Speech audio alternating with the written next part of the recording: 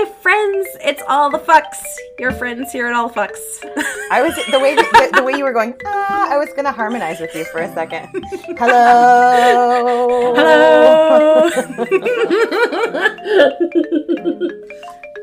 I'm Jen Ponton. I'm Lillian Bustle. And here on All the Fucks, we bring you story.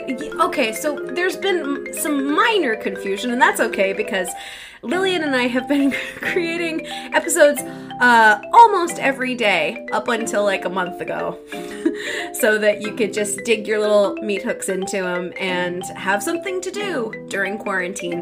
And because of that, not everything that we made was about us being incredibly vulnerable, earnest, hot messes. A lot of the things were about, let's just entertain you as much as we can. So we dolloped each other. We've got scary stories. We've got scary pelican facts. We've got pelican facts. We've got B horror movies. Whoa, we've got New Jersey. I mean, that might be a dollop I don't want to let go of. No, to be quite honest. We can keep doing that for sure. I mean, that series, I got so excited. Yeah, there's so much. There's so much. But you know, now that we are back to a regular format, now that we're back to once a week, we're staying firmly in our lane of stories of the heart and soul and every little bit of squishy unsureness and vulnerability and fear, and also like confidence that builds within you and strength and knowing yourself and all of that beauty and all of that cringeworthiness. That's where we live here. Undigested emotions. Undigested emotions. Everything is, what is it that Scrooge says? Like a spot of undigested beef. Ew. Yeah. That's what our ghosts are. That's what our ghosts are. Ghosts, all of them. Ghosts of fucks past, present, and future.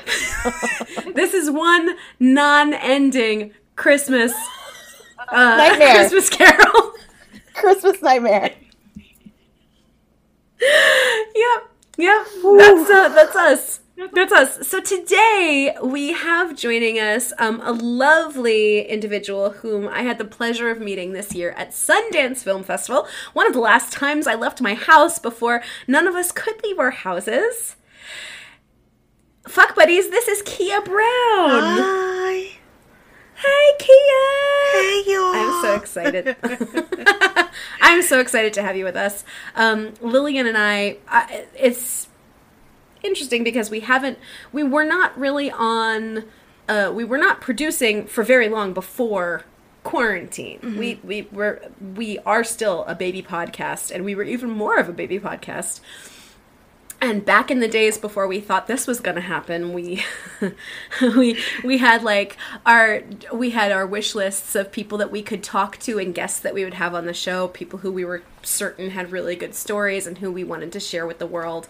And you were on my list even then, but really? Now I was like, oh yeah, absolutely. Aww. It's really fun to think about people who probably have great stories. And it's this combination of like knowing that you probably come from some shit, mm-hmm. and also knowing the caliber and strength and confidence of who you find yourself to be as you grow up, as you become a badass, which you very much have become. Thank you. I do what I can. You're welcome. You do a lot. Yeah, you seem to do a lot. You seem to be juggling multi-layers of badassness. I'll take it. I will take that.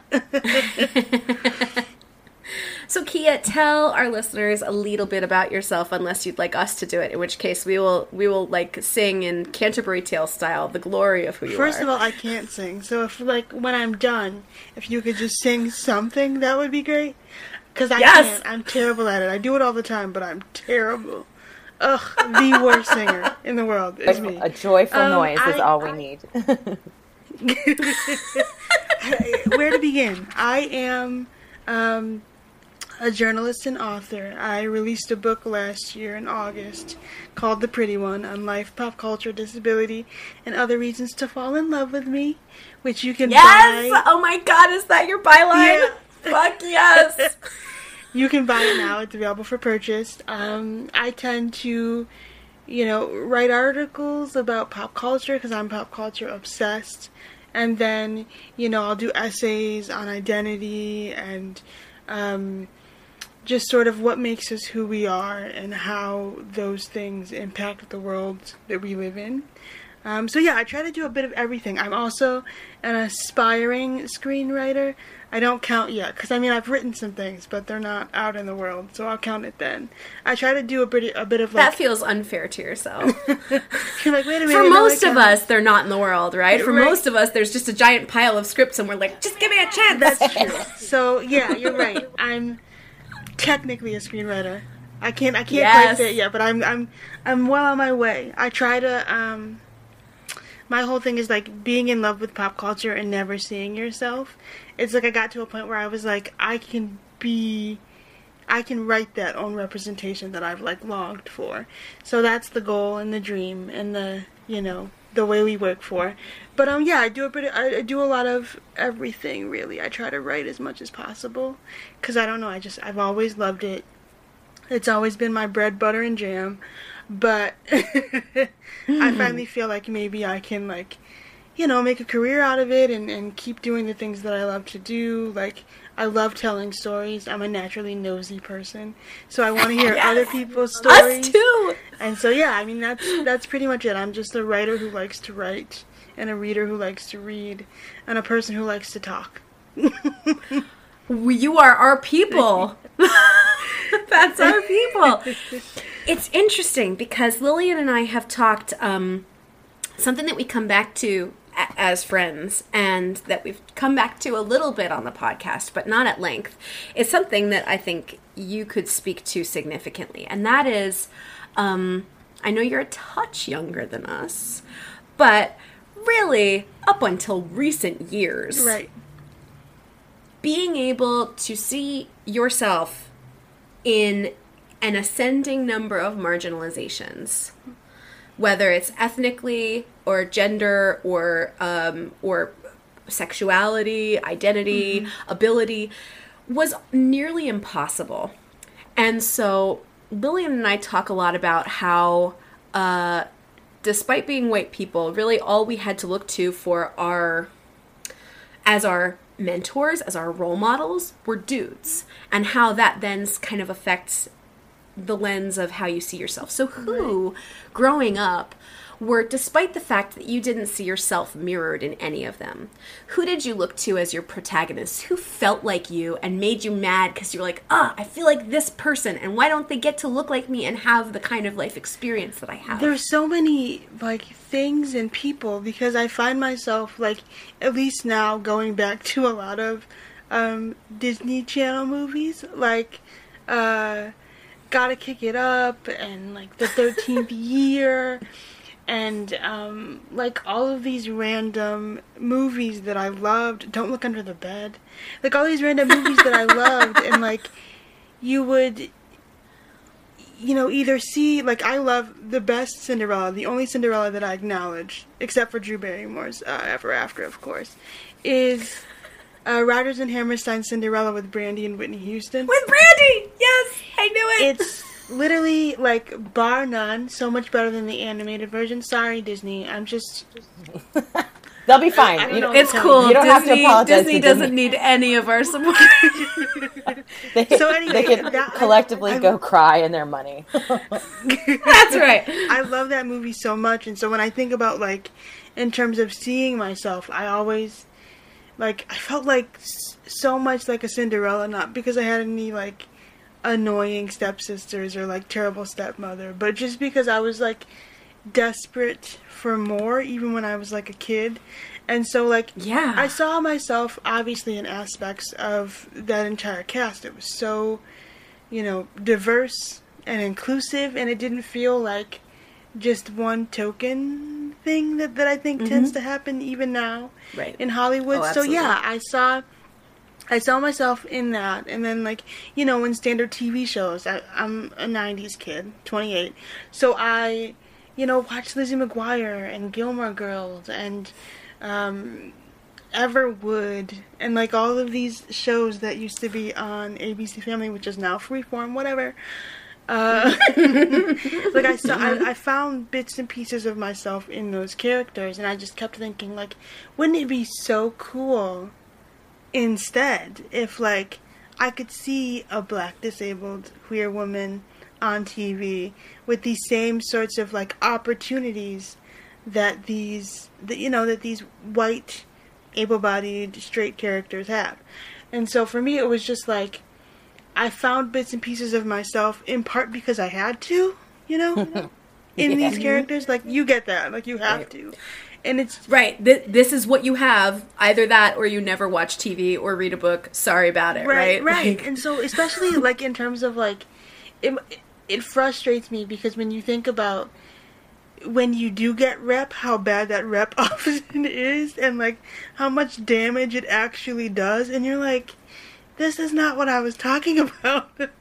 When I was talking about, representation. So then they're like, look, we did it though. Look. Yeah. Right. Where are our cookies? Right. What do you mean, where is our Peabody? What are we... Your cookies are all in the mouth of the one fat person in the TV show. And you're just like, okay, what am I supposed to do? Okay, fine. I'll do something with this. I don't know what yet, but... And so yeah, it's been like that really for quite some time. I think we're in 2020, obviously, but hopefully we're starting to see something shift. But who's to say? I mean, honestly, hopefully we'll even make it out of this year. God, right? I know, right? We should all. I think I'm gonna get a 2020 tattoo. That's just like. I lived through this year and all I got was this lousy fucking tattoo. Right. Lillian, you should do it in Action Park font. Yeah. It's 2020. Oh, God, with things exploding in the background and people's heads falling off. 2020 in front of the Cannonball Loop. Yeah, that's exactly what we're in right now. Oh. That's it. Who do you feel like, Kia? And I feel like as we move through marginalized groups, there are groups where it's easier to find that progress and groups where it's more difficult. Mm-hmm. Do you feel like ability is one of the more frustrating places where you just are not seeing the kind of diversity that you want? Yes. I think the thing that kills me the most about rap with regards to disability is that you only see one type currently, and in the type that you see, it's not even good representation. So you can't even be mad at the rep that people do get because it's bad anyway. Like, I'm so sick of seeing movies where it's white, straight wheelchair users who are male, who have a crush on a non-disabled girl who doesn't like them back, or magically, does. And either way, they're dead before the credits roll. And I'm just like, that's not... Jeez. Oh, that's so bleak. It's exhausting. Right, it's so bleak. I'm like, well, I'm going to walk out of this movie theater alive, knock on wood, because who knows these days, but I'm going to walk out of here alive, and that's the rep I get. Like, first of all, I don't know if you've noticed, but I'm not white. I'm not male. And I don't use a wheelchair. And I think that it's important that people realize that disability goes beyond the use of a wheelchair. And I think that it's interesting because you have to try to find the right wording for that. Because I don't want to alienate, my friends who do use wheelchairs, who are wheelchair users. But at the same time, I'm like, but, what about the rest of us? And I think it even does a disservice to invisible disabilities as well. Like mine, you can physically see. I have cerebral palsy. It impacts the right side of my body. I walk with a limp. Like, it's very visible. And so there's even a bit of privilege in that because people are more inclined to believe me when I say, hey, my knee hurts or my hip hurts. Or I just need to take a minute, like I need to rest. And I think that, like, when you see these portrayals of disability where it's just a singular narrative where this guy, he used to not be disabled, because of course we don't talk about those of us who were born this way. We only talk about the ones that come into disability. So he hates himself and he ends up dying or whatever, and he thinks that he's sacrificing himself for some greater good. Like, that's exhausting to me. Like, I'm not sacrificing myself for some greater good. No. I want to live my life, fall in love, fall out of love, eat good food. You know, I want to eat a pizza by myself. I want to, you know, mind my business, but I also I want, the things that I want don't seem possible for disabled characters, and that's the most exhausting thing about it, is because, like, for me, it's not like representation is going to save the world, but I think it is imperative when you think about the world at large and how we see each other and see ourselves. You know, I think that representation really is a gateway into, you know, lived experiences that are often outside of our own. And so when you look at disability and the representation that we get, what you find is that people believe that that's all that disability is. And so people like me, you don't see it all. Like, I'm, you know, not yet. I haven't been invented yet in terms of representation. Right, man. My friend my friend Bojana, she does a lot of stuff about disability awareness, and she is blind, and she has some vision. She walks with a cane. She identifies as blind, and she talks all the time about how people don't fucking believe her because she doesn't wear the sunglasses and she doesn't, like, look blind enough. So she doesn't look like cartoon Robin Hood as he's going around with his cup. Right, really? Exactly, because that's the only thing people have ever seen. That's what people see, and they're like, oh, well, that bananas. Must be what that looks like. And then you can't even do that representation with sun disease. It's like, you can't. Right. My thing about all of that too, though, is because I talk about this in other layers, but so many people see other people's bodies as a puzzle. Like, they need to know why you need to sit in that seat when you've asked to sit in that seat. They need to know why you got, like, a better seat at Broadway when, like, how come you deserve a special treatment when I can't look at your body and solve it. Not the problem, but it's a puzzle. Like, when people are like, oh, she must be pregnant, or, oh, she must not be blind, or any of these things. Mm-hmm. And I think, and I hope, fingers crossed, that now that we're changing away from TV and entertainment is becoming so much more democratized,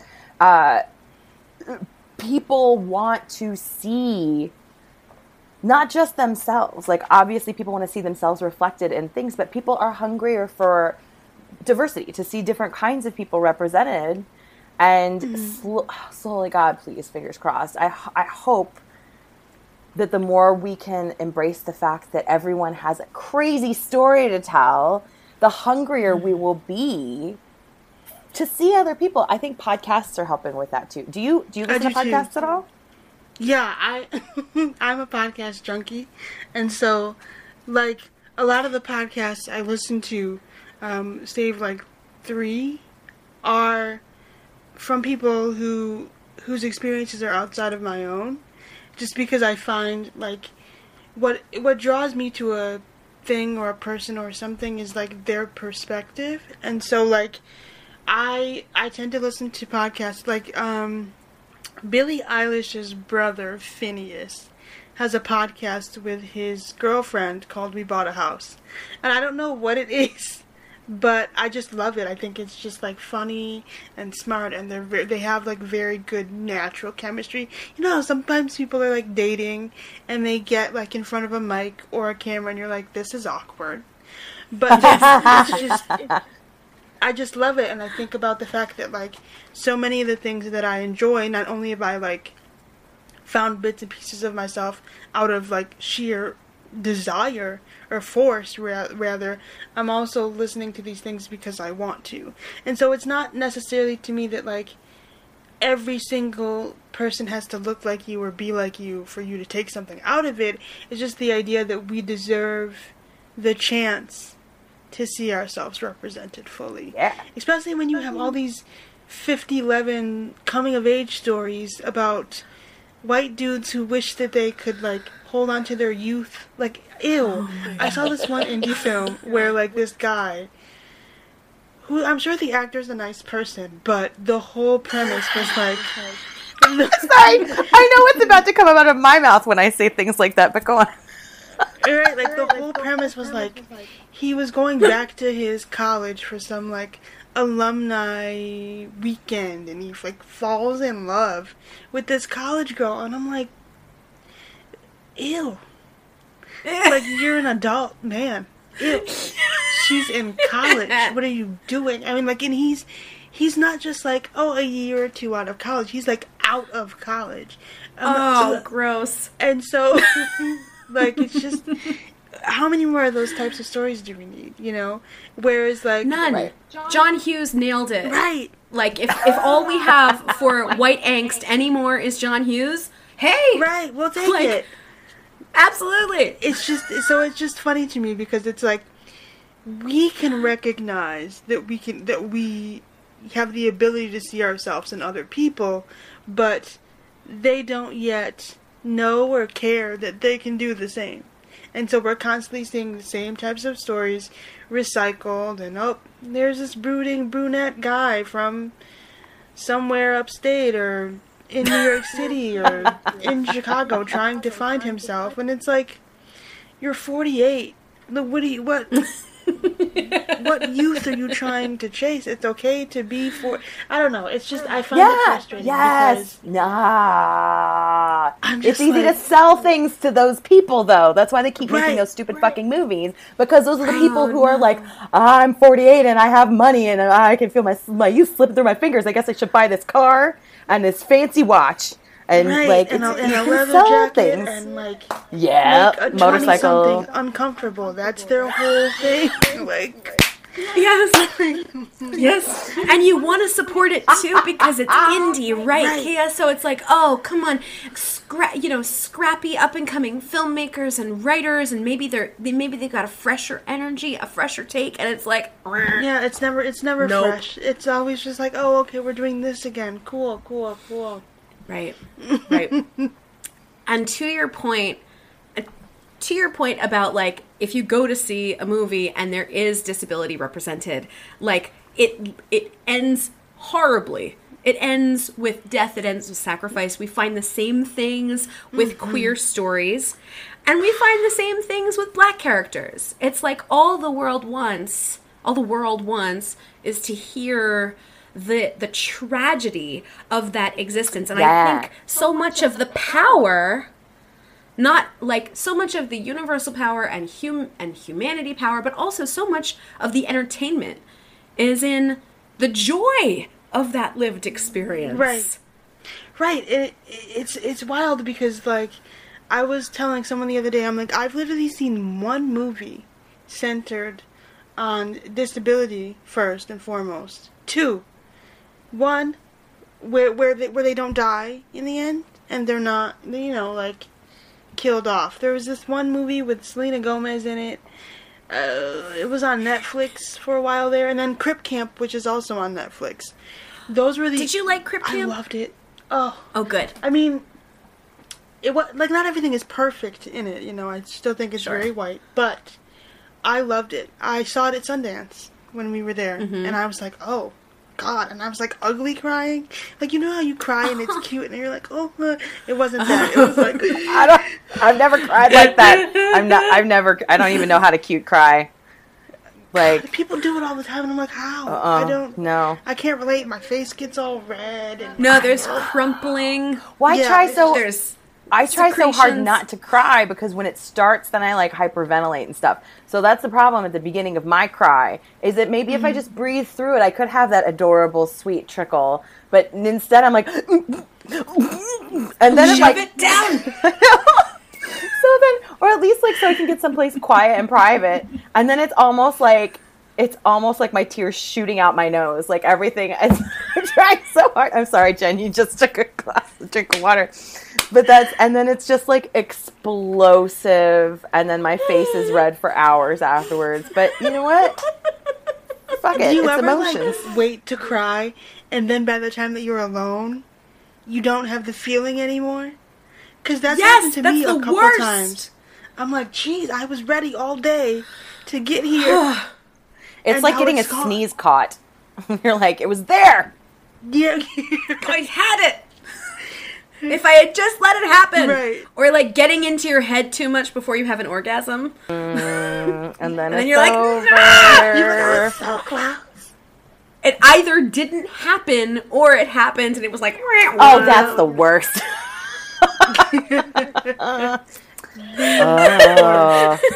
But yeah, same with cry, because it's a tension release thing. All of it. I mean, the sneeze. Mm-hmm. Yeah. The orgasm or the cry. It's all like the tension. And then when it's out. Right.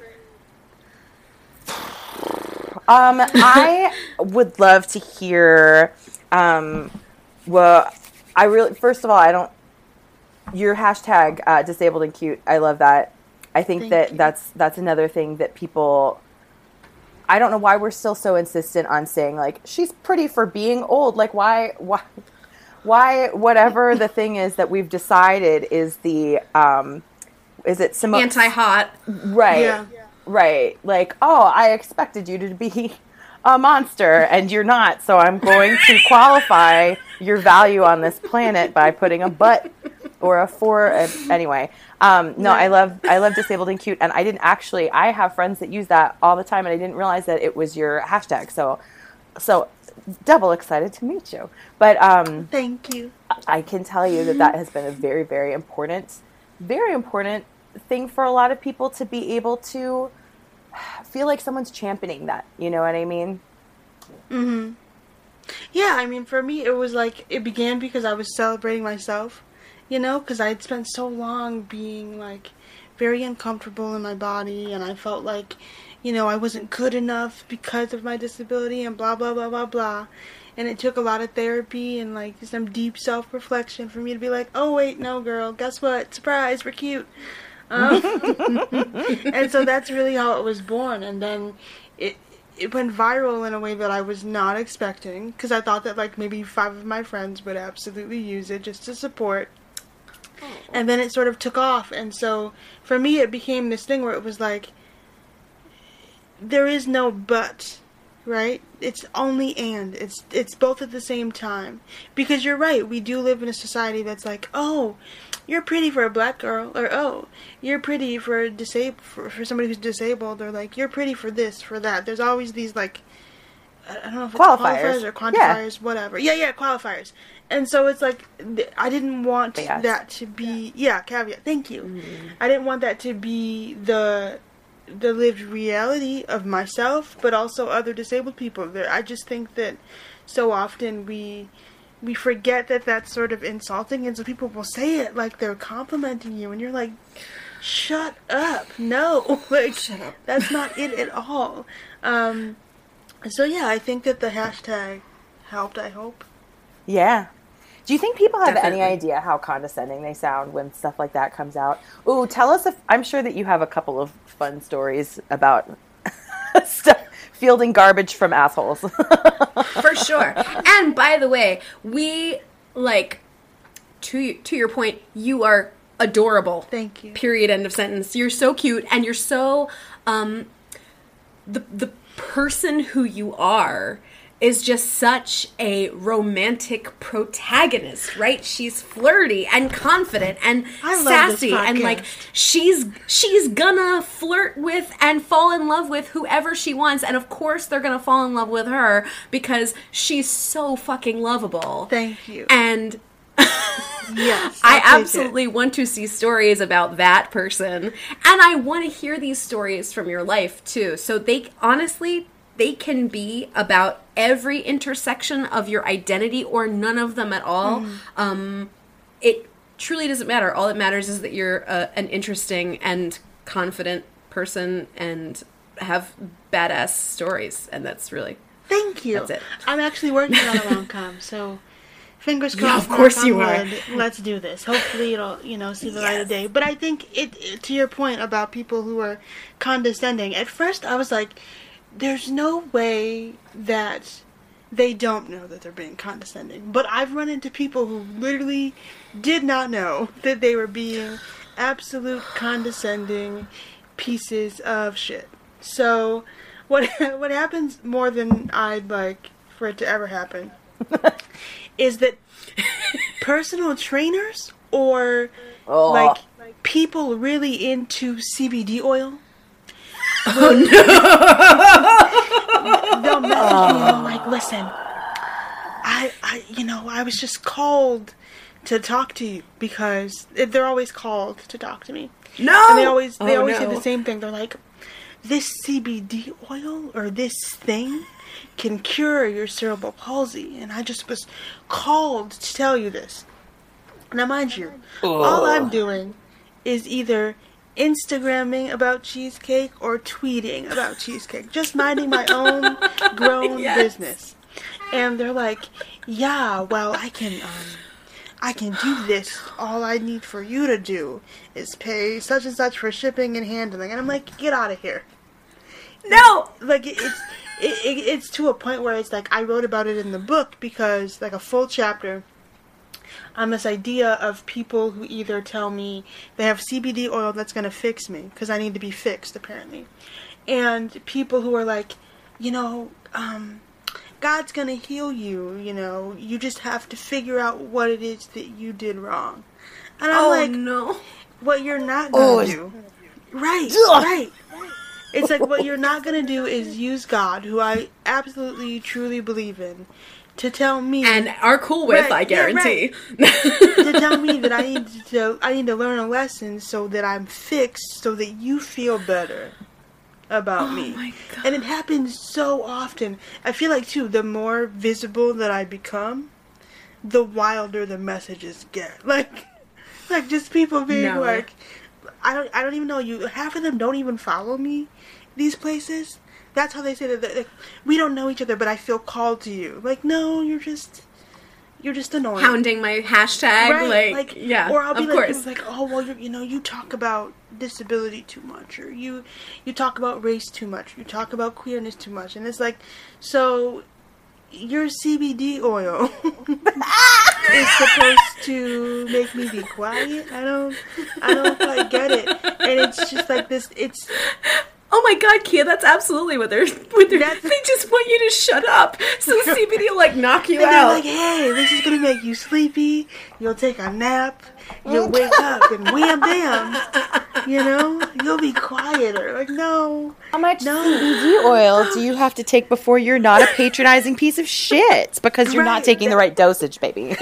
No, they never are. And it's just so funny because I'm like, but what you could have did was shut up and leave me alone, but you didn't. And so sometimes, sometimes I get some doozies off in my DMs. Like, wait a minute, first of all, how do you feel about lavender oil? Because first of all, lavender oil smells so good.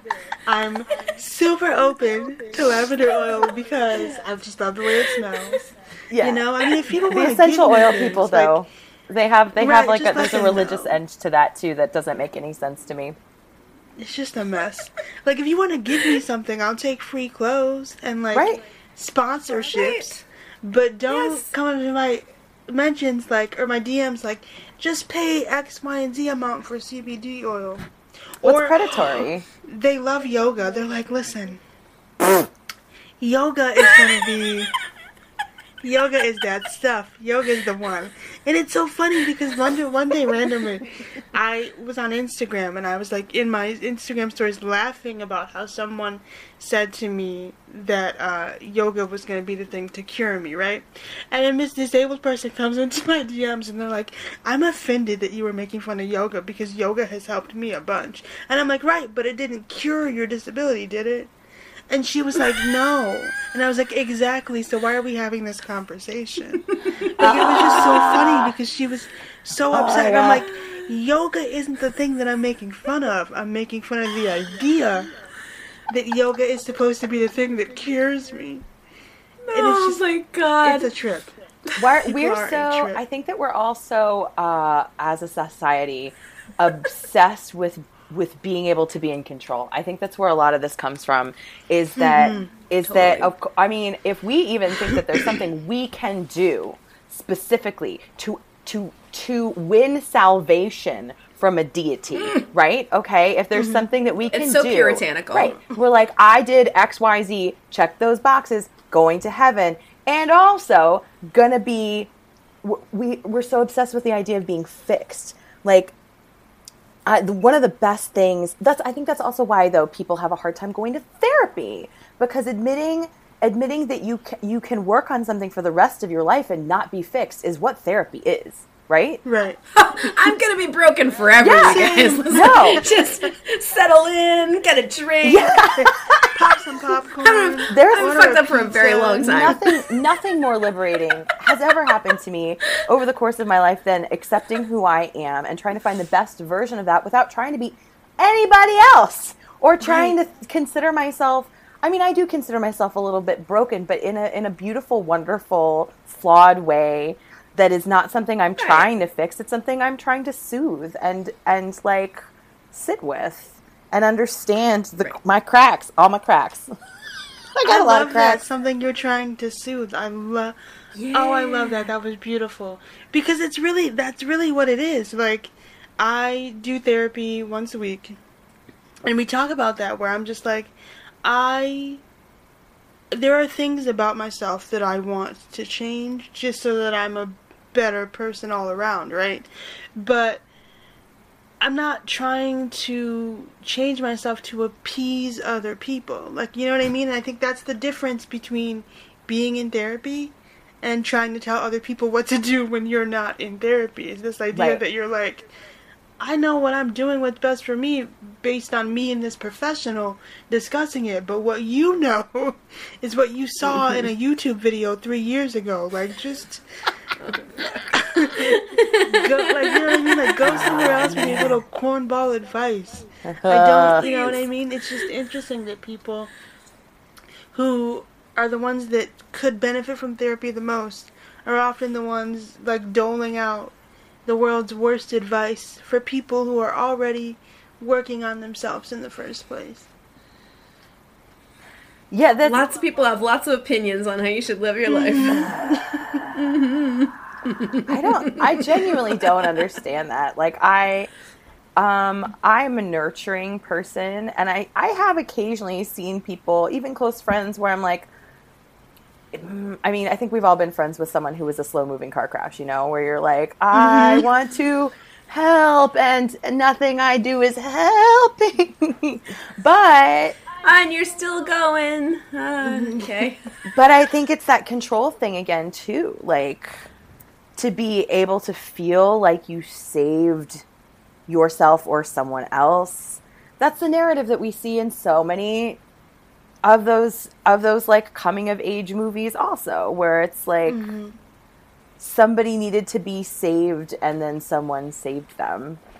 I don't know. Now I'm rambling, but no, that's so true, because then even too, like, it's like either you saved someone, right, or you did this like drastic change and you're not at all the person that you used to be.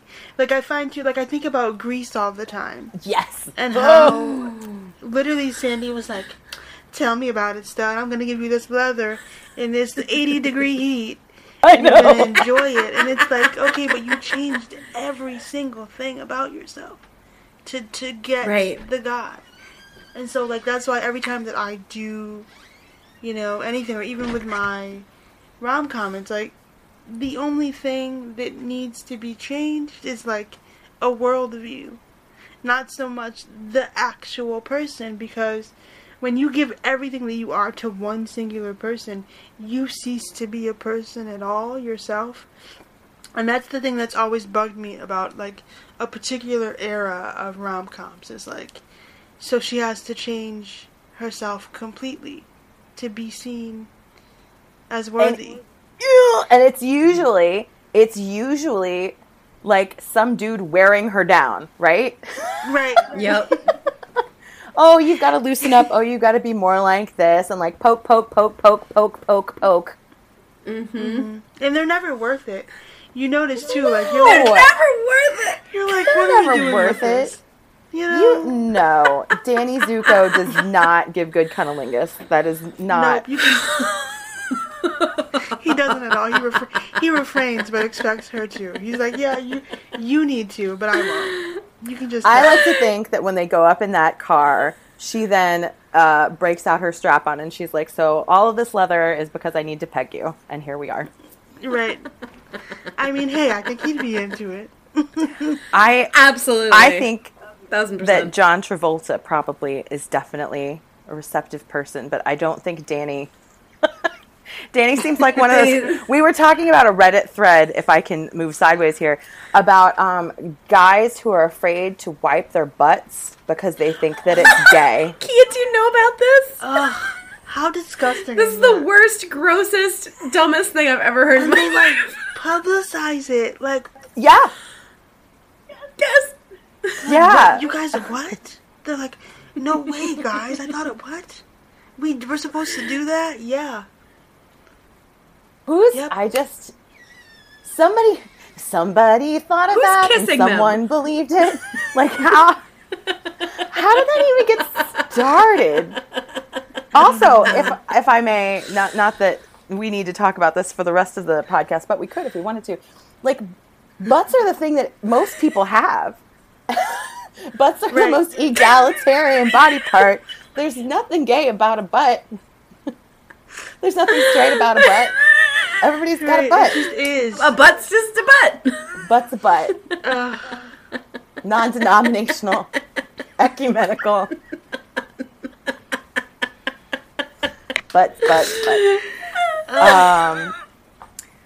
So wait, where were you born? Where did you grow up? I grew up here in Western New York, so like, I live near Buffalo. Okay. If that helps. Niagara Falls-ish area. Mm-hmm. So, yeah, I grew up here.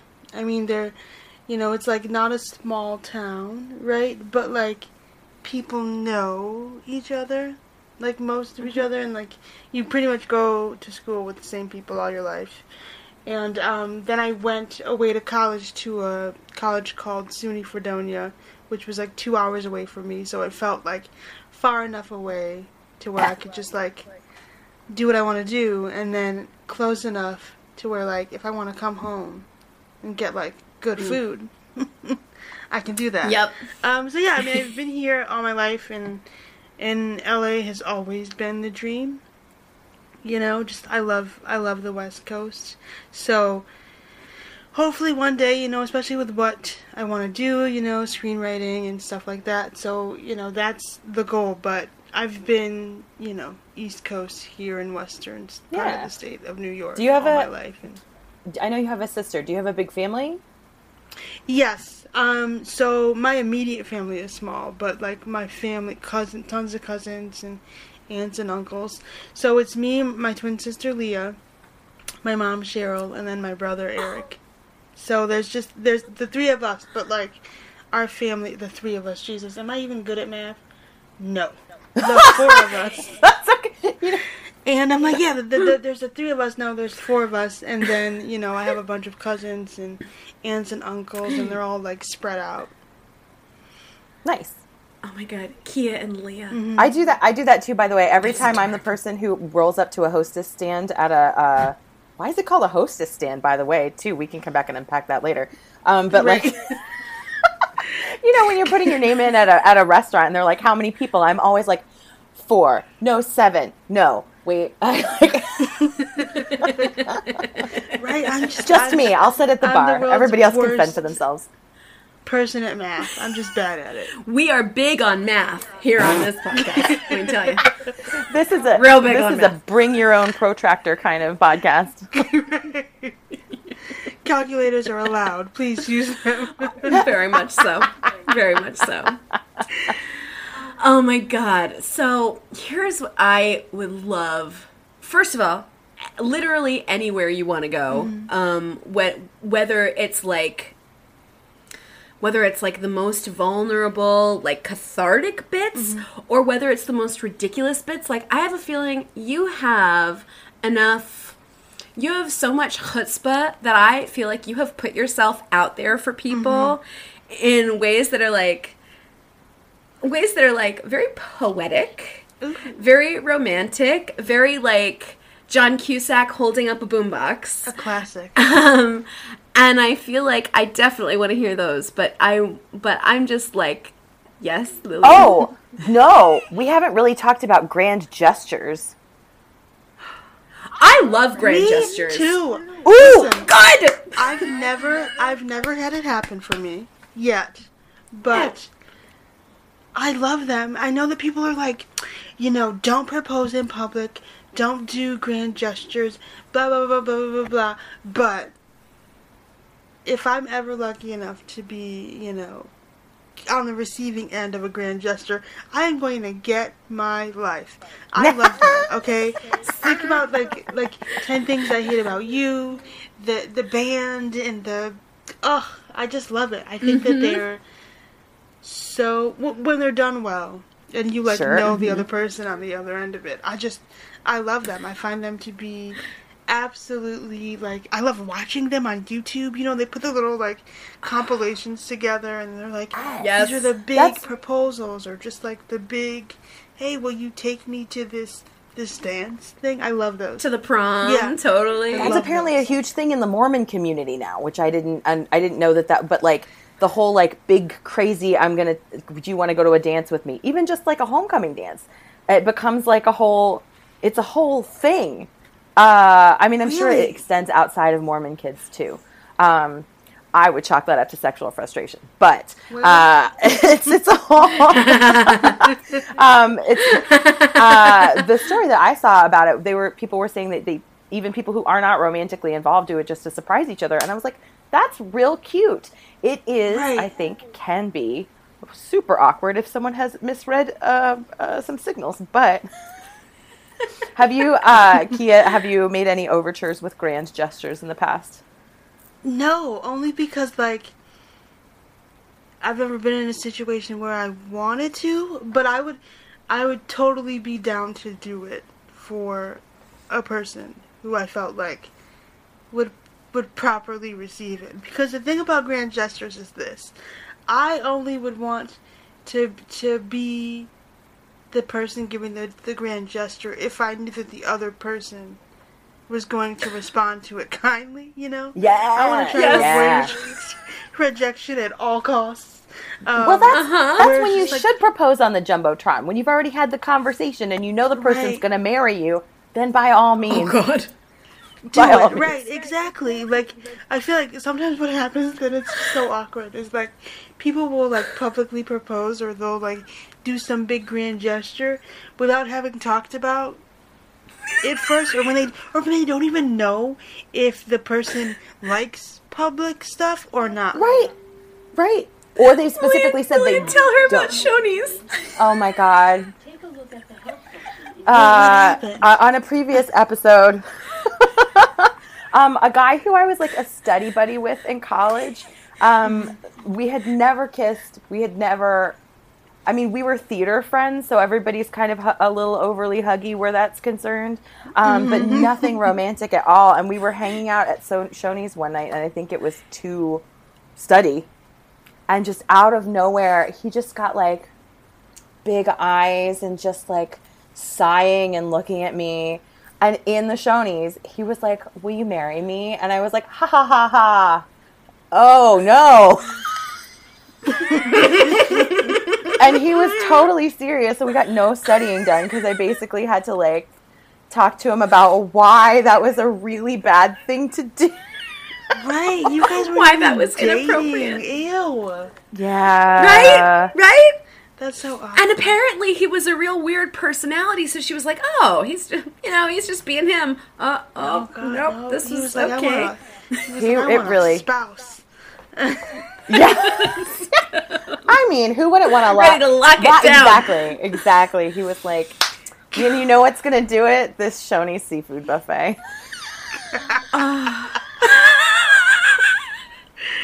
Kia, have you ever, like, especially when we were younger, have you ever been the one to tell someone that you had a crush on them?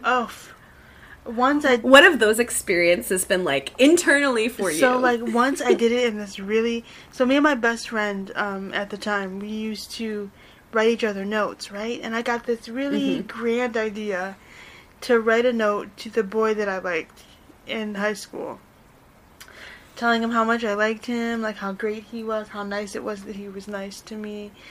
And I put like little hearts over the eyes, and I tried my best to like, I got my friend to like draw things in the margins, because I can't draw, of course. So then I'm like, oh yeah, I'm gonna, this is gonna be it. I'm gonna do it, or whatever. And like, I did it, and thank God he never like said, so I know he told his friends, which is whatever, but like, at least you didn't embarrass me in front of the whole school. What he did instead was, later that day, on MySpace. Remember MySpace? Sadly, yes. Yikes on a bike. And he was like, Kia, like, you're a really nice person. Like, I think that you're great. And, like, I'm so glad that we're friends. But, like, he capped friends and all, like, friends was in all caps. Ooh. Oh, no. That's unnecessary. And he was like, That's unnecessary. He's like, I'm sure that, you'll meet the right person. And, they're out there for you. Now, mind you, hindsight is 20/20. So I'm like, okay, Kia, you should have left that alone. Did I? No. Oh, no. So then I respond, and I'm like, it's because you like my best friend at the time, right? I'm like, it's because you like her and you don't like me, and that's why, because you like her. And you're only nice to me because you like her. And he was like, I feel, like, now that I think about it, I'm like, this poor, like, 15, 16-year-old boy is just like, what's happening? And he was like, no, Kia, and he was still so nice about it. He was like, no, Kia, like, I don't like her, and I don't like you, and we can be friends, right? But like, I don't like anyone. Right. He's like, we can be friends, but like, I don't find you attractive in that way. And then I stopped messaging him because like, at some point I had to get, the point. But it was just funny because thinking back, like me now, I'm just like, oh, you sweet summer child. Like, you should have just left well enough alone. Like, I really went back and forth for like 3 or 4 messages trying to convince him that the only reason he didn't like me was because he liked my best friend, who he didn't even like. Been there. Oh, it was just, that was a trip. In college, I told this boy who worked at one of the bars with the really good cheap drinks that I liked him, and he started laughing because I think he thought I was joking, only because like my whole motto was like, flirt with everybody, and then something will stick, just right, sure, yes, just go down the line, throw that spaghetti at the wall, baby, like an assembly line, just everybody. And so I told him, I'm like, oh my God, no, I like you, like I like you, and he laughed because he was like, oh, and then he realized that I was serious, and then he was like, you could just see his face fall. He was like, oh, Kia. No. And I was like, ooh, yikes on a bike. So those were the only 2 times that I was like, let me, make a move on these 2 unsuspecting. Those are bold moves, right, by the way. Because I just was like, oh, I'm totally gonna, it's gonna be a slam dunk. I'm gonna get everything I was asking for. But we should teach our children, especially our daughters, that like it's kind of a numbers game, right? I think that girls get in their head a little bit more because traditionally we're not supposed to be the ones who are making the overtures. But for everybody, that like it's not the end of the world if you like someone and they don't like you back, because 2 minutes later, unless you live in a really small town, in which case, sorry about it, but like you have so many opportunities to make wonderful connections with people that might turn to be romantic, might turn into something physical, might never, and that way we aren't also crazy about locking it down, right? Right. And that's the thing that you're right. I feel like we aren't taught early, and so like for me, it really took me a long time to stop internalizing like the rejections, big or small. It's hard, like, you know, and a lot of it is just like people are trying to figure out who they are on top of it. So like what you think is weird might also be weird, like that guy at Shoney's, or is just weird. Nothing's weird like that guy. God bless. Just like, he knows. You know, that same standard, I'm trying to figure myself out, and so is this person, and so like this embarrassing thing that I did in high school, no one's gonna remember like a year after high school, or maybe 2 years after high school. So it's just like, if we knew then, like especially when we were younger, what we know now, we'd be so much better off. Yeah, and I know to a certain point there's like no telling a 12-year-old that it doesn't matter if the person you have a crush on doesn't crush on you back. I know there's no point in even trying to have that conversation because every moment of every day is so big. But I think if you could pivot it to be like, you might have, I don't know, smaller, meaningful interactions with people that might not be your forever person, and that's how most people live their lives, I think that it would take some pressure off, and it would definitely keep... I grew up in Virginia, where a number of kids like got married really early because they had been told that you should wait to have sex until after they got married. And so people got married really, really young and then had babies really, really young, and 2 years later realized they didn't like each other. Right, and they were like, ooh, divorce, see. Which or staying together for the kids until they want to murder each other. God. No, but I feel like that happened to a couple people that I know, and then like a year or like 3 years later, you know, they got divorced, and they had either gotten married right out of college, like literally I knew somebody who got married a week or two after we graduated college, and then, you know, there was a couple people in high school, and I'm like, what's the rush? You know, sometimes like I'll see my friends and they'll be like, "Oh, I'm expecting a baby," and I'm like, I feel like we're like still babies ourselves, but like I guess it makes sense because, you know, 28 isn't like old, obviously, but it's not like young. So I'm like, I feel like we're still, you know what I mean? Like I just feel like it seems so soon, and then they're having like 2 and 3 and 4 kids, and I'm like, so many people. Oh no! Many people. Some people love it. Let them have it. Go for it. You guys have fun with your very expensive strollers and your philosophies about eardrops and screen time. And we'll be the fun ants over here. Right? Yes. That's what I try to tell myself I am. I'm like, listen. I tell my niece all the time. I'm like, I love you. I do, and it's so nice when we can do what? Give you back. That's it. Like, oof. Goodbye. Yeah, my sister is. Goodbye. See you later.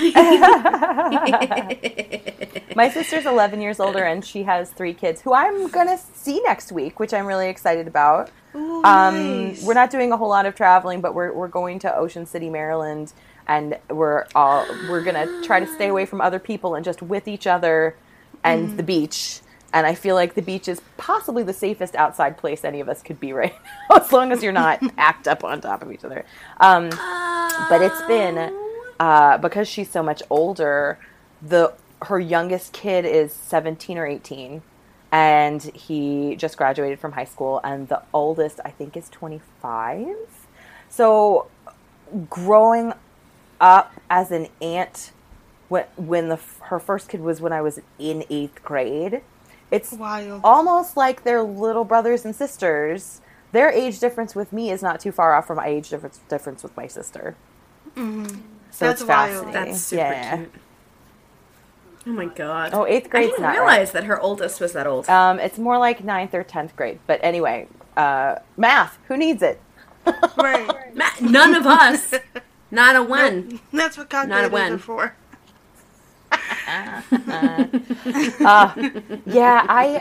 Would you did you mention what you had majored in school? Oh no, I majored in journalism and I minored in creative writing. If there was one thing that I could like go back and do, it would be to take some script writing classes, because I didn't. What I did instead was have my manager, Rachel Miller of Haven Entertainment, shout out to Rachel, send me scripts, and I like modeled it in terms of, you know, like format and stuff, and I Googled a bunch, and I was like, I can do this, right? And Rachel was like, yeah, you can do this, and you got this. And so I literally just like Googled the proper ways to format and like, you know, breaking it down into 3 acts, and I was done with the first draft. And I was like, amazing. What is your writing process like? It sounds like you're really cranking shit out right now. Yeah, I'm trying to. I'm a Virgo, so I love... I was going to ask. Yes, I'm a Virgo, so I love a schedule and a plan. Yes. Like it's my safe place. So what I do is in the morning often, well, when I was working on the novel and the screenplay at the same time, I would go novel in the morning, screenplay at night, right? But now I'm doing the novel, the movie. I just did a 1-pager for maybe a TV show. So it's like varied now. So like in the morning, I tend to switch. So I'll switch between the rewrite of the novel or like, you know, editing the screenplay, and then break for lunch. And in the afternoon, I'll work on like the TV show or this other movie idea that I have. But I try to switch between those 3 things at different times just to keep my mind fresh. But now the movie is out to people reading, like people are reading the movie now, like just my friends, you know, to get their feedback. So I don't have that to do, so now I'm just working on the rewrite and maybe another script. But I do try to break it into things where it's like, okay, I'm excited about this today, so I'll do this first, and then this, and then this, and then like, if I'm getting paid for something, which who does that anymore? I'm listening. What's that like? Yeah, you're like, what paying? So yeah, like I'll do articles and stuff or whatever I'm getting paid for first, knock that out, and then I'll do the stuff that like I'm excited about, like the passion projects after that. Yes. I love that. I will say too that like, and I'm sure that you've learned this not only going through it but also with your manager's support. Like, so few of us actually did screenwriting courses.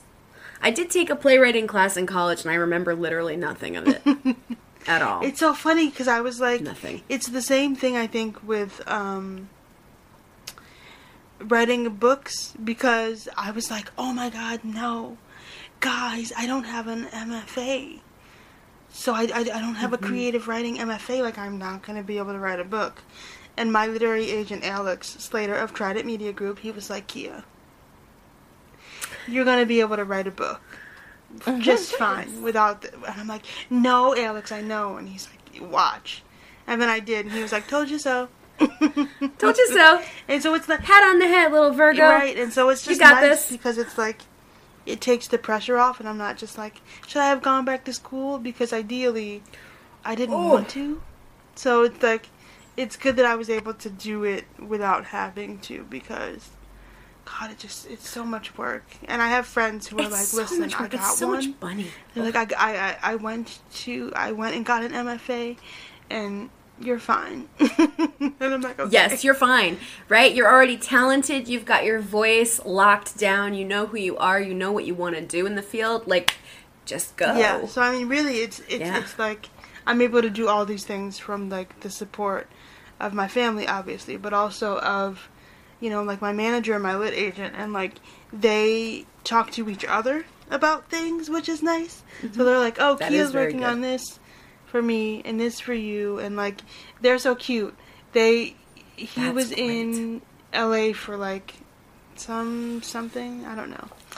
Alex was in LA for something, and then they like went out to dinner, and they were like, we talked about you, and I'm like, we love that. I love that you guys are like cohesively, you know, together and hanging out, and like makes you feel like mom and dad are both involved. Right. I think that there's I think that mystique is created by people who want to hold on to the market for themselves, to be like, there are so many things that I talked myself out of because I didn't feel qualified for. And I don't know why. No, I do. I know a million reasons why, because I was fucking conditioned to feel that way. But, right. Absolutely. But like the realization that most people are just faking it, even if they have that degree. I have to remind myself about that every day, because I get, can't think of the word, imposter syndrome all the time. Same. And I mean, think about all the people who have expensive degrees that aren't even necessarily helping them right now. Like, it's tricky. Like the things that I actually need someone to teach me how to do. I'm hoping to take a graphic design class coming up soon, and I have taught myself some things over YouTube. But some things I need help. I actually do need a teacher. I thrive in that sort of situation. When I'm like, is this good? Oh, it's good. Pat on my head. Or like, this is not making sense and I need someone to make it click. I have ADD, and it took, I wasn't diagnosed until I was in my 30s. So I spent all growing up where things weren't clicking, and I didn't know how to ask the right questions to make it click. And people considered me a smart kid, so it was double frustrating for teachers who thought I was, quotey fingers, smart, that there was some stuff that just I didn't get, like entire chunks and concepts of things. So I was like, wait, what? How do we what? Politics, current events really went over my head. And I think, not that I don't love theater, but I think one of the reasons why I didn't more strongly pursue psychology is because I like took a statistics class and I was really bad at it. And I told myself that I needed to have this research bent to a future in psychology, when that's not at all necessarily where I could have gone.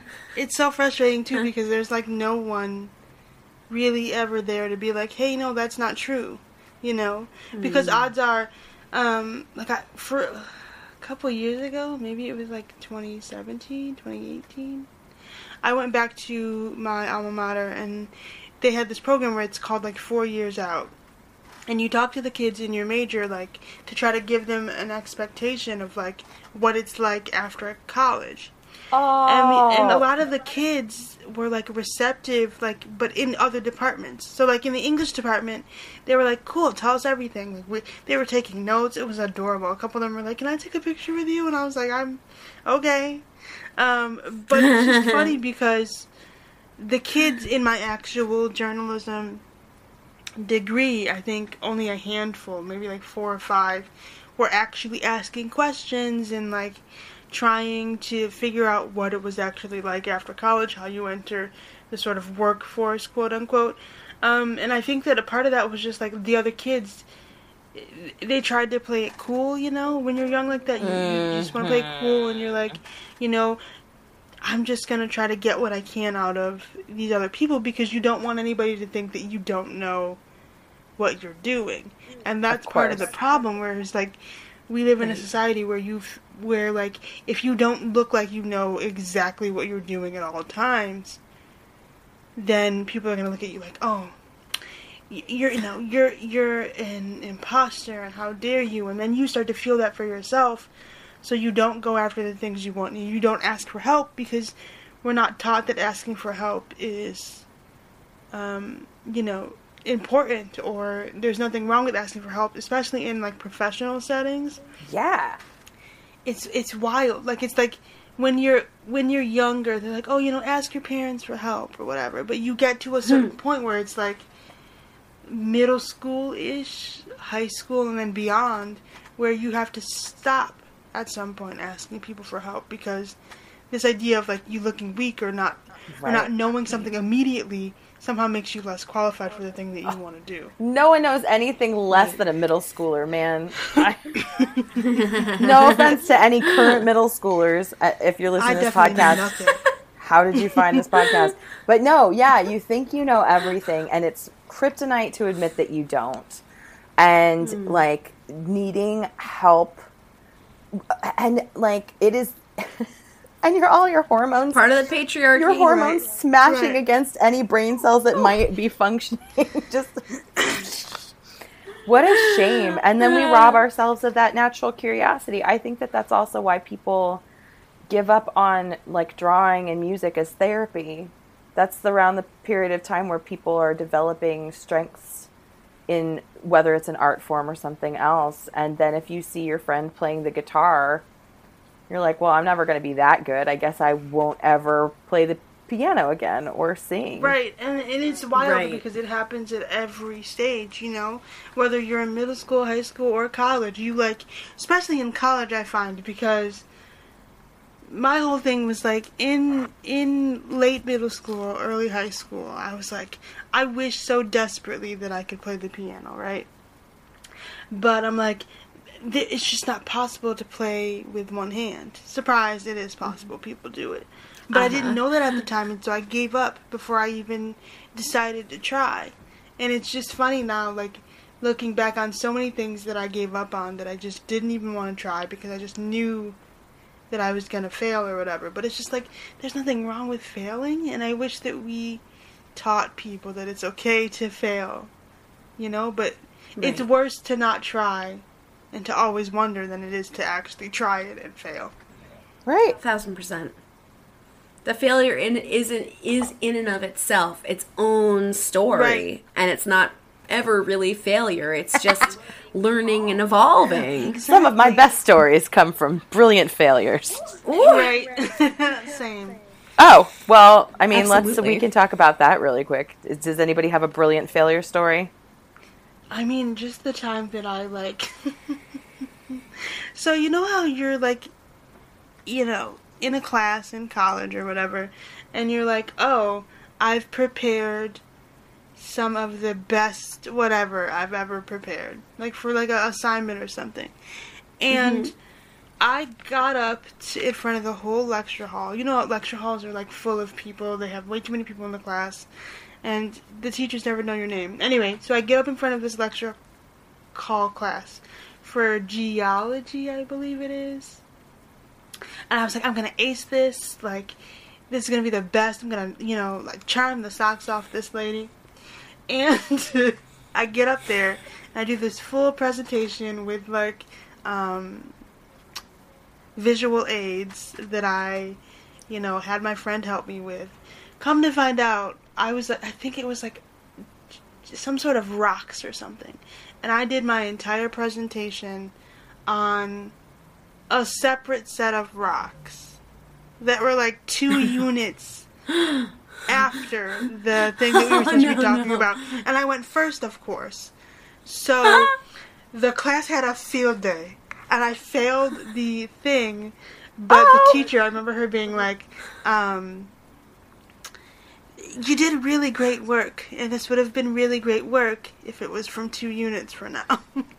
But and it was just like, and it's just so funny because like every moment, like academic or not, that I've failed at. So like, you know, whether I failed playing, like I used to try to play the trombone when I was in elementary school, and I was terrible at that, but I did it anyway. Or it's like failing at that like assignment, or like getting rejected in whatever way. Those are often the stories that I can only laugh about later, but also use as like fuel to propel myself forward, which is really nice. Like, I told my manager Rachel today, I was like, I want to act.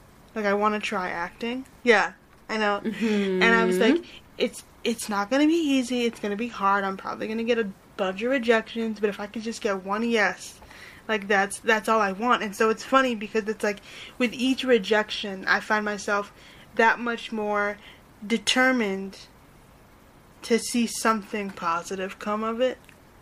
Right. Which is like, it makes you hungry. Yeah, right. And when people used to say that, I'm like, oh my God, you're so corny. Like, that's not how that works, whatever. But it really is. Like, the worse that I am at something, the better I want to be. Right? And there's a little infographic, and like, then of course the phrase, you know, don't quit before the miracle. Every time I see that, I'm like, Okay. I love that. I'm going to write that down and put that on my wall somewhere. I love it! Don't quit before the miracle. I love it. That's so good. It's so beautiful. I have a friend who sends that to me every once in a while. I'm like, thank you. I needed it. And then there's also like this little old-timey cartoon of a guy, and he's got a pick, like a miner's pick, and he's tunneling through soil, and you can see like the X-ray vision, the visual of him, the cross section, and you can see him making his way, and he's gone for miles and miles, and it's just soil, and he gives up, and he starts to turn around, and like 2 feet from him on the other side of the soil is like this giant gold mine. Oh my gosh. And you're like, you're like, turn around. Yes, keep going. You're just gonna get hungrier, and that's resilience. I think ultimately the theme that we talk about the most is just resilience, because whatever pings at you, like heartbreak, grief, total social annihilation,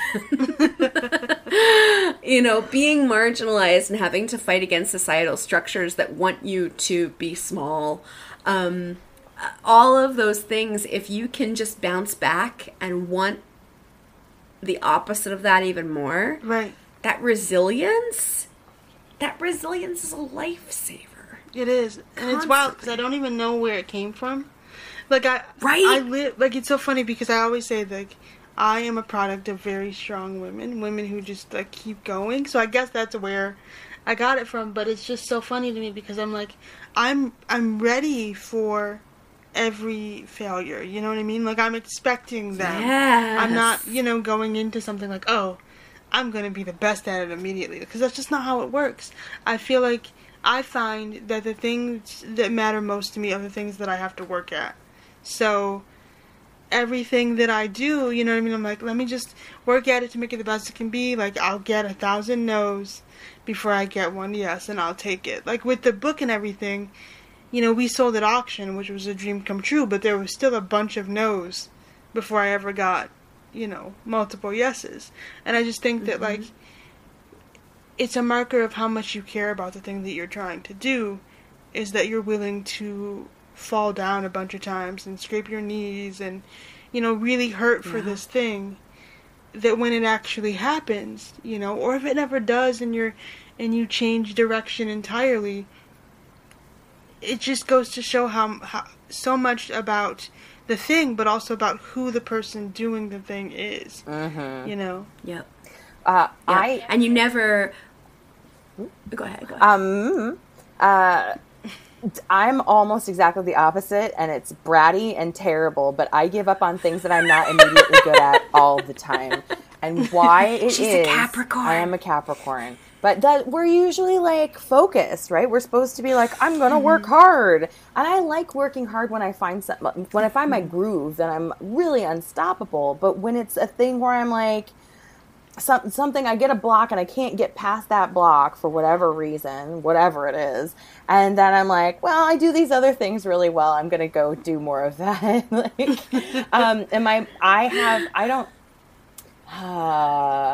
Having done burlesque and hosting, I MC a lot of my own shows, which means I do a lot of jokes.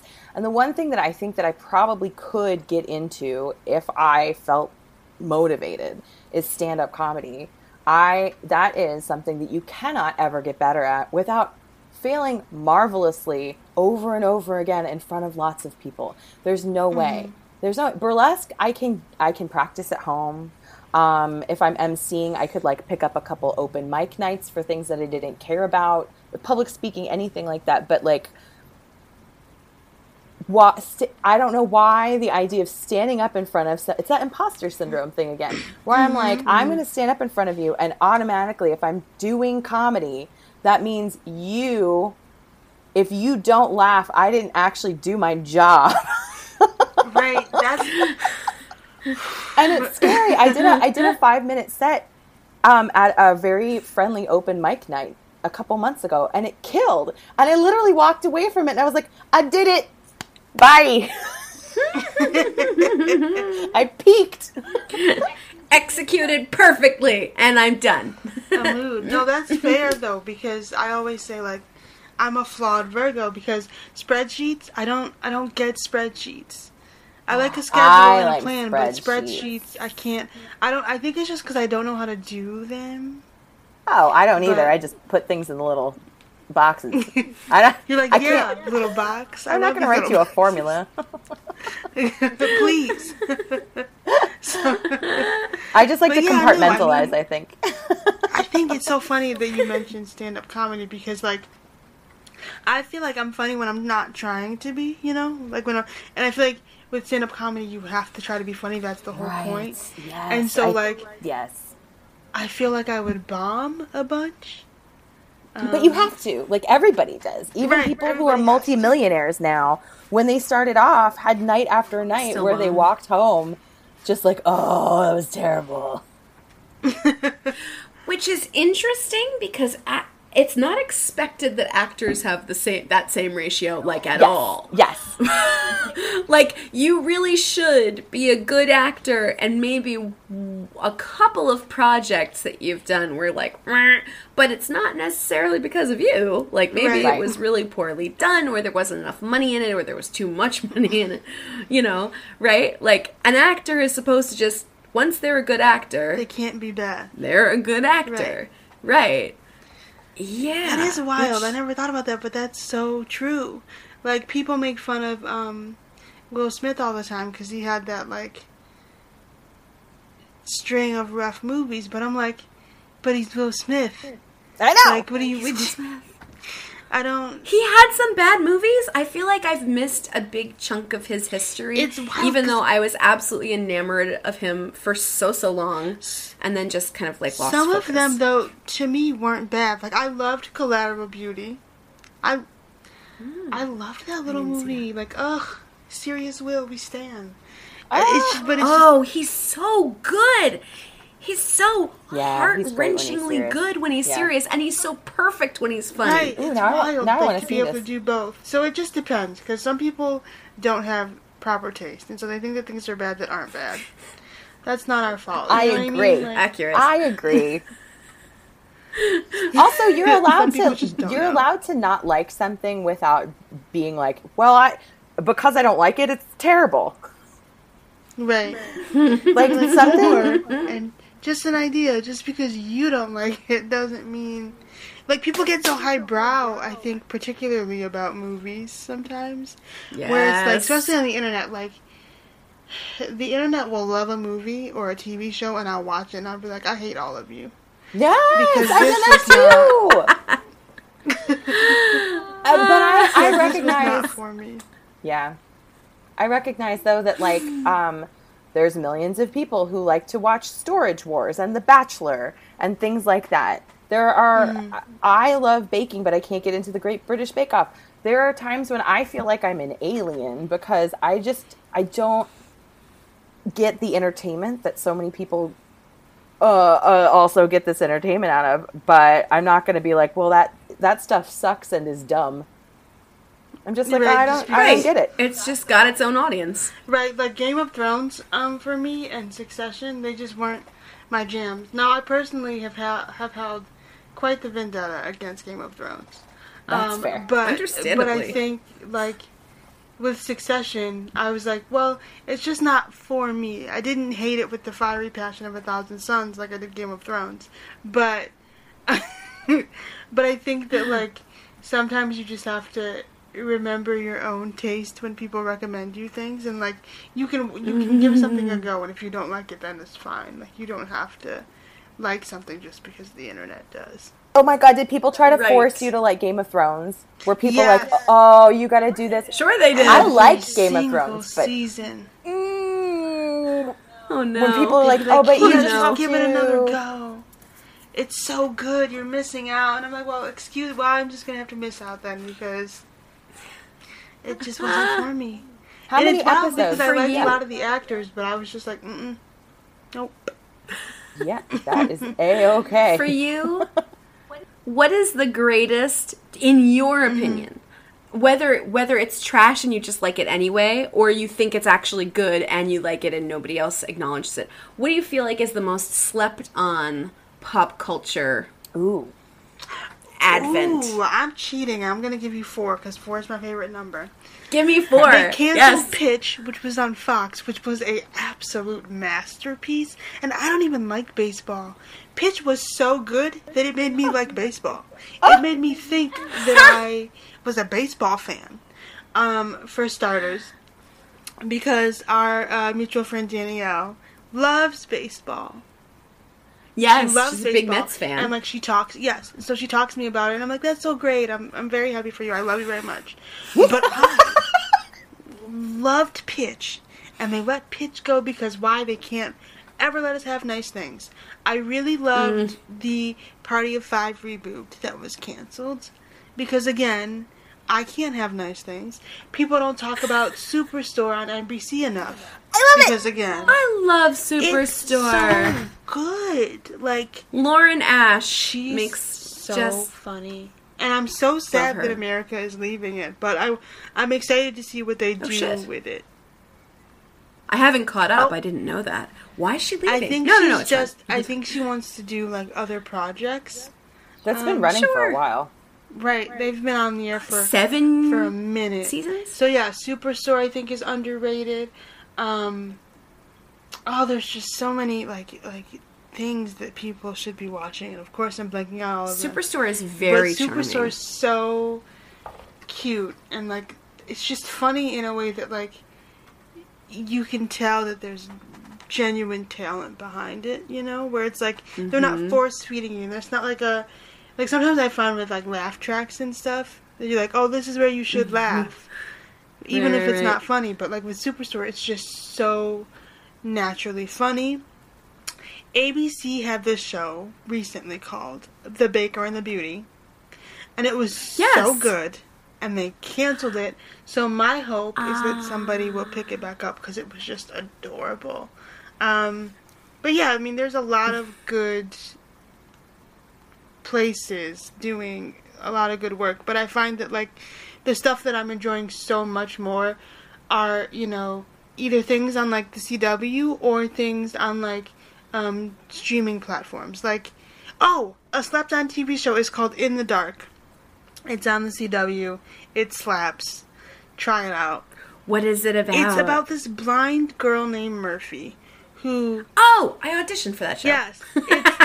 So she's a blind girl named Murphy, and she is like desperate to solve the murder of the person who killed her best friend.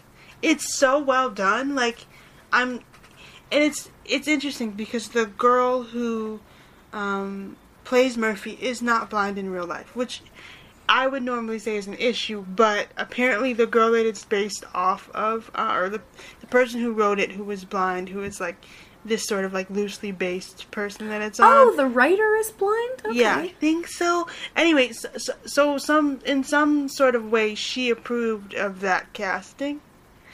So that I was like, okay, well then I'll let that, you know, I'll let that go. But I think that that's a really good show. I mean, there's a lot of stuff that I think is coming up that I'm excited about. Like they're doing that Babysitter's Club reboot. Did you watch it when it used to be on Disney in the 90s? Yes! I love the Babysitter's Club. I'm so excited to see what they do. Like, I'm obviously not their target audience, but I don't care. Oh, I know. Doesn't it make you feel super old really now to like watch? She's like, right? Just the trailer. She was like, oh my god, what is that? It's like a retro phone. And I'm like... I had that phone. Well, I didn't have it. I wanted it. I wanted that phone so badly. But yeah, there's a lot of good stuff on right now. I think it's just about like sometimes you have so many options that it's hard to catch everything because you're like, there's Hulu, I'm Netflix, completely overwhelmed. Disney Plus, and blah blah blah, and you're like, oh my god, there's just so much to do. And then I just rewatched The Last Man on Earth for the 7th time in a row. So good, justice for that show. So good.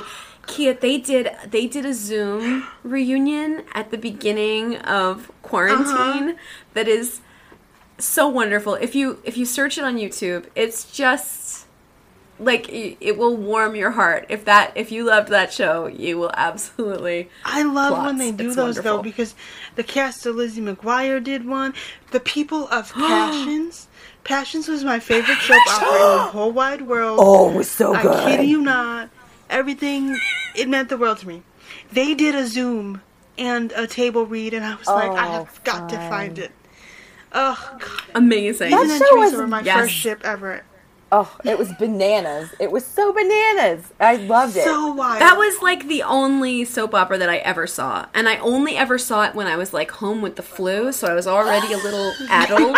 And so I'd watch it, you know, and there's like sexy witches. Yes! And I'm like, this looks like a soap opera, but I don't know. I loved it. Yeah. Well, because there was always a cliff.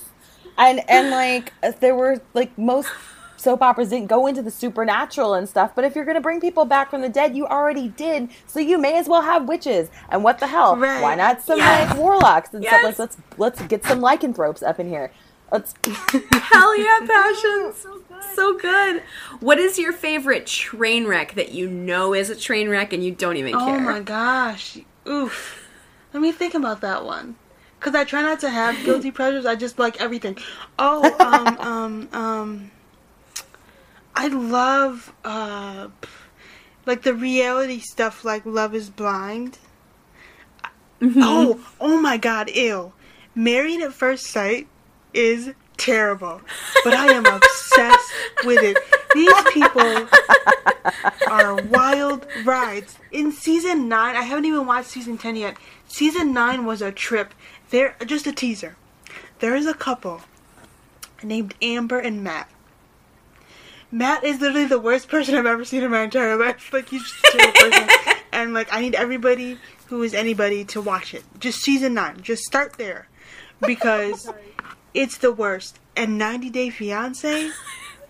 Oh, I've heard great things about that. That's absolutely 90 Day Fiancé nightmarish. is a gift that literally keeps on giving. This past season, 90 Day Fiancé before the 90 days. Oh, please. Please go watch it. Is that the show that has the big guy with like slicked oily hair and his partner is this small Asian? Yes. He puts mayo in his hair, real life mayo. And I call him Head and Shoulders because like he's a terrible person. And like he thinks that it's because he doesn't have a neck, but it's also because like nobody cares about that part. You're just a really bad person.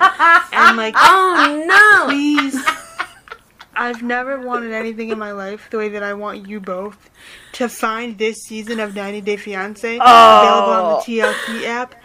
It's specifically 90 Day Fiancé before the 90 days. Because there's 90 Day Fiancé before the 90 days, Happily Ever After, and like 16 other ones. But you should watch 90 Day Fiancé before the 90 days of this season. Because we can watch that on Netflix, right? This. Does Netflix keep shoving that in front of me? Maybe. I don't know. I watched it as it was happening, and boy, what a train wreck. That's so great. Yeah, those are the ones. That's so great. Like, that stuff is just so good. Like, and then you get invested, and you're like, these people are telling all of their business on national television. But you can't look to people that they actually know want to exploit them. It's like, wild. That's all the shit you sign. They don't even, like, get paid that much per episode. No, they don't. It's all for like endorsements and stuff. And it's wild too because like I have a friend who told me how much they get paid because she knows. And I was like, that's it. Like, and it's like you really only see a nice chunk if you're in every single episode, but they don't want you in every single episode because then they'd have to pay you for every single episode. Right, and then these people have these racist, misogynistic pasts, and like they come out on these secret Facebook fan pages, and then like, you know, TLC or whoever has to like deal with it. You know, because people find out. It's wild. You should watch it. Right.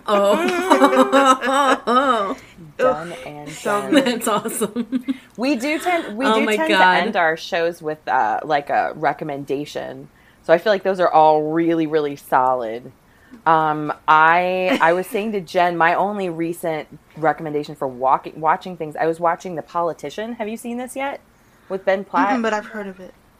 So I can't tell if it is a good show or a bad show. I just like it. And that happens to me a lot where I'm like, I'm so enamored. Like, I love Ben. And actually, Gwyneth Paltrow is quite charming in it. But it's like, by all counts, not the kind of thing I'm into. It's rich people problems. That's not what my goal usually is.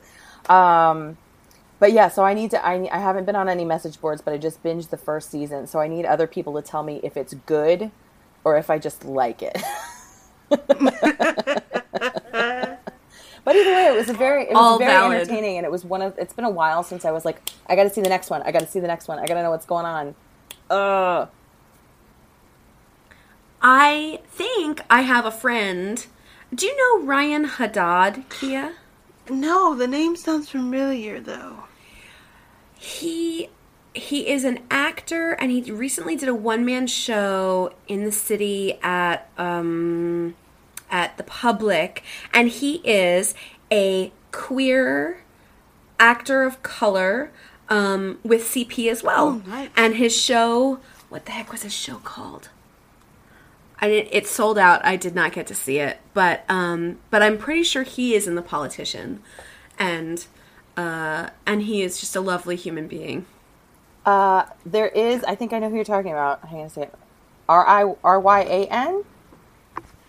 Ryan Haddad.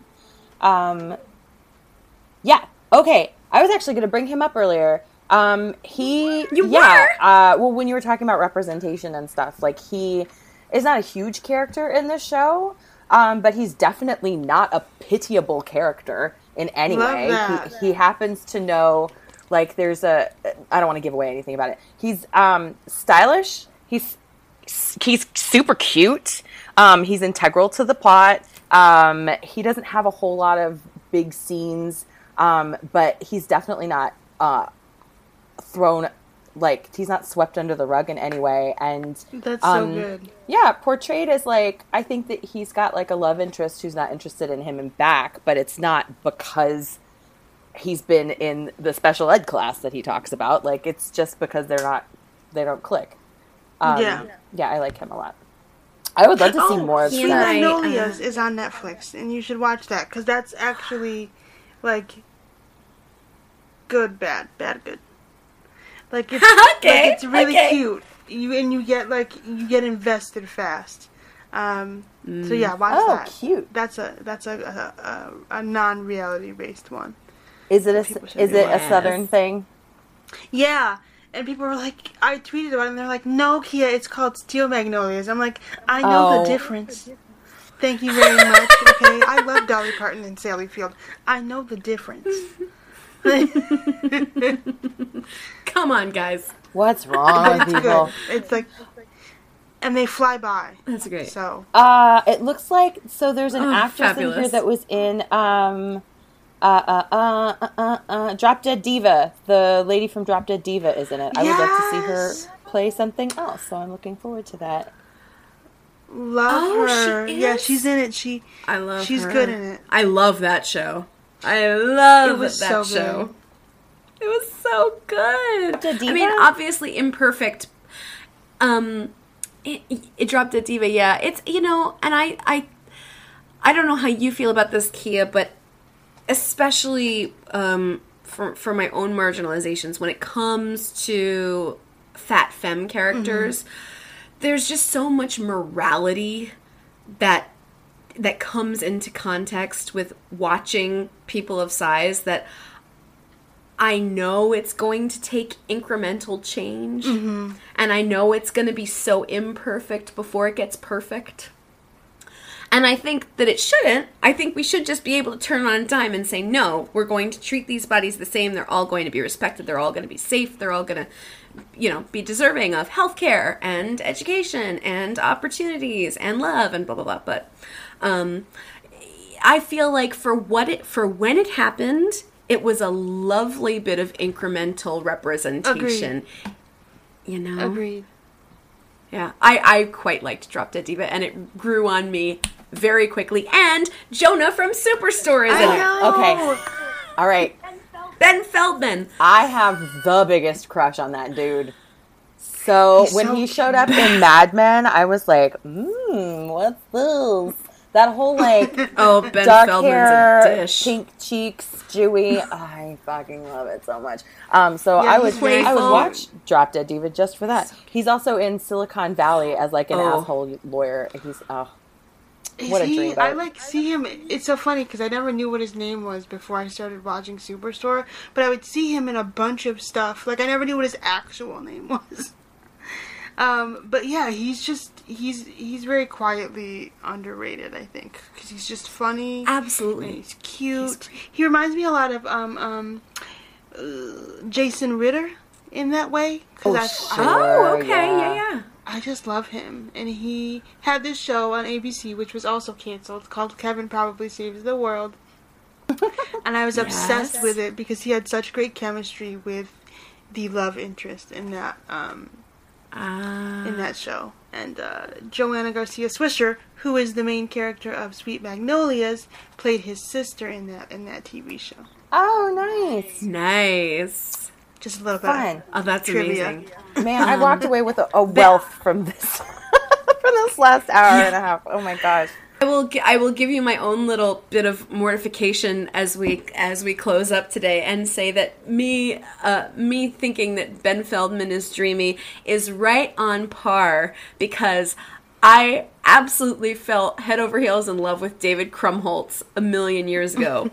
Y'all know David Krumholtz these days from Numbers, but how did he start? He's the nebbishy boy who goes to summer camp with Wednesday Addams. And I was like, that one! How do you spell this? I gotta see this. How do you spell his name? David Krumholtz. Krum. Oh, there he is. Ooh, look at you. I know who that is. Oh, I know who that is. Yes, you know exactly who that is. So he was the nebbishy boy at summer camp in Addams Family Values, and then he was Bernard in the Santa Claus. Yes, he sure was. The head elf. There was a moment, right? For me, yes, as Bernard, I was like, oh, okay, yep. Ooh. And the two of them, I mean, to me, they're basically the same person except like 20 years apart. Let's see that buddy comedy, please. Right. Yes, please. I will fund it myself. Well, Kia, it has been an absolute joy talking to you. Will you tell the fine people where to find you, and importantly, where to buy your writings? Where to buy your book? Oh, yeah. They can find me on Twitter and Instagram at Kia, Keah, _Maria, Maria. That's on both Twitter and Instagram. You can check out my website at KiaBrown.com, and The Pretty One is available wherever books are sold. Also, keep an eye out for, Total Domination.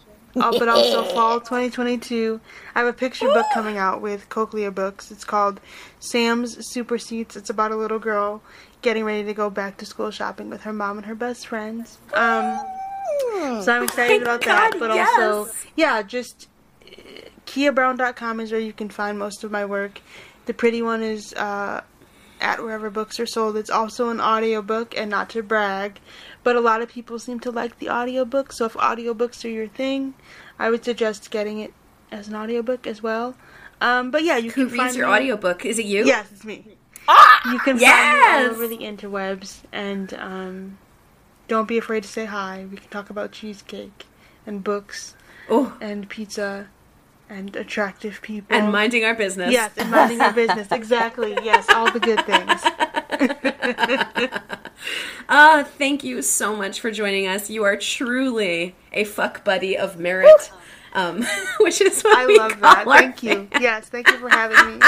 I love that. I'm going to put that on my website. Thank you very much. Yes! Pull quote, you are a joy. Just in the about section, instead of about me, it's just going to say, fuck buddy of merit. TM. By that URL, girl. Yeah. That's a great idea. I'm going to do that, and we'll just redirect to my website. Jeez. Amazing. Thank you so much for talking with us today. Thank you for having me. 1,000,000%. Oh, I love this. Our pleasure. Oh, yay. I'm so happy. Thank you for all those delicious stories and for being your very rad, very outspoken, very confident, and fucking cute self. Thank you very much. By the way, hot, because I remember that tweet, too. Yes, thank you. We love that energy. We love that energy. That's what I'm bringing into 2020.